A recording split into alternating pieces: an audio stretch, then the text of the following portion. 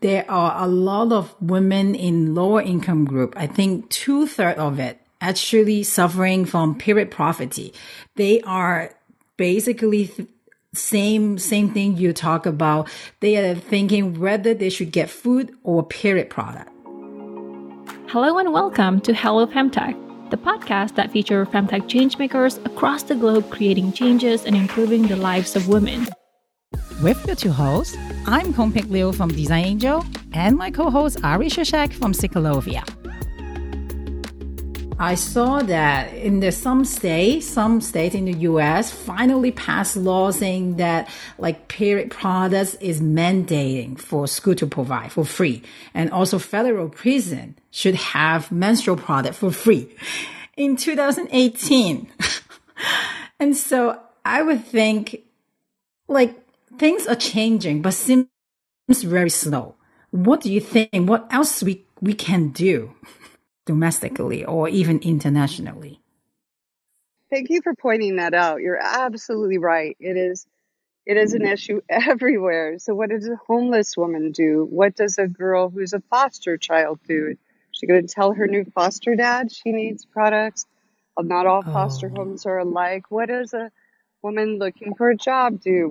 There's just so many places where this is an issue, and we've actually heard it I got to hear women in New York City who had been in prison. They were explaining that they have to go to the guard, show the soiled pad, and show that they need another one.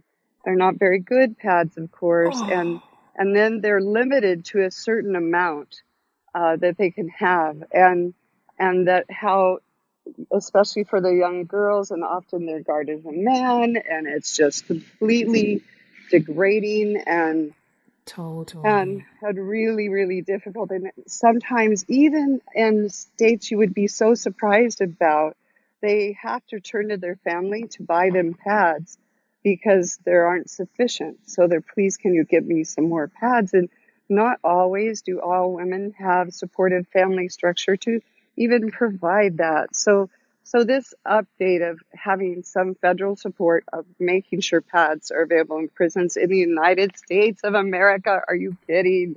We're only just getting to, and it's also an issue for girls in school. We've heard of girls. I actually went through it and never thought of it, but there are girls who actually have to miss class, just like girls in other parts of the world, because they don't want to stay. Girls who report that they have been laughed at by teachers, who have been told, hey, just go clean yourself up when they see a stain, and how humiliating that is, and how much that erodes your confidence in the classroom. Mm-hmm. So this is an issue here. And not the worst part, but the just infuriating part is there's actually luxury tax in many states for period products. Yep. How is that possible? How is this a luxury?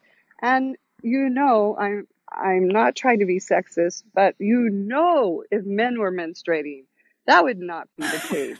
That would not be the case. I agree. It's true. I know. So we need to speak up. This isn't any issue except for a human right, common sense, physical, actual reality that this is not a luxury product, and that we should all have access to what we need to live our days in wellness and strength. Period. End of sentence. Yes. Period. That's right.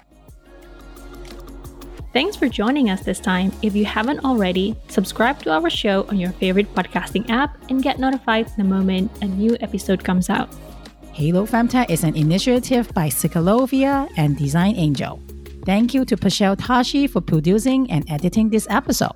If you enjoyed this episode, do us a favor by rating and reviewing our show on the podcast. It will help us grow the show and make future episodes even better. If you want to connect with other changemakers that we feature in our podcast, go to our website, halofemtech.com, and join our community. You'll find helpful resources and industry events. Thanks again, and we'll see you next time.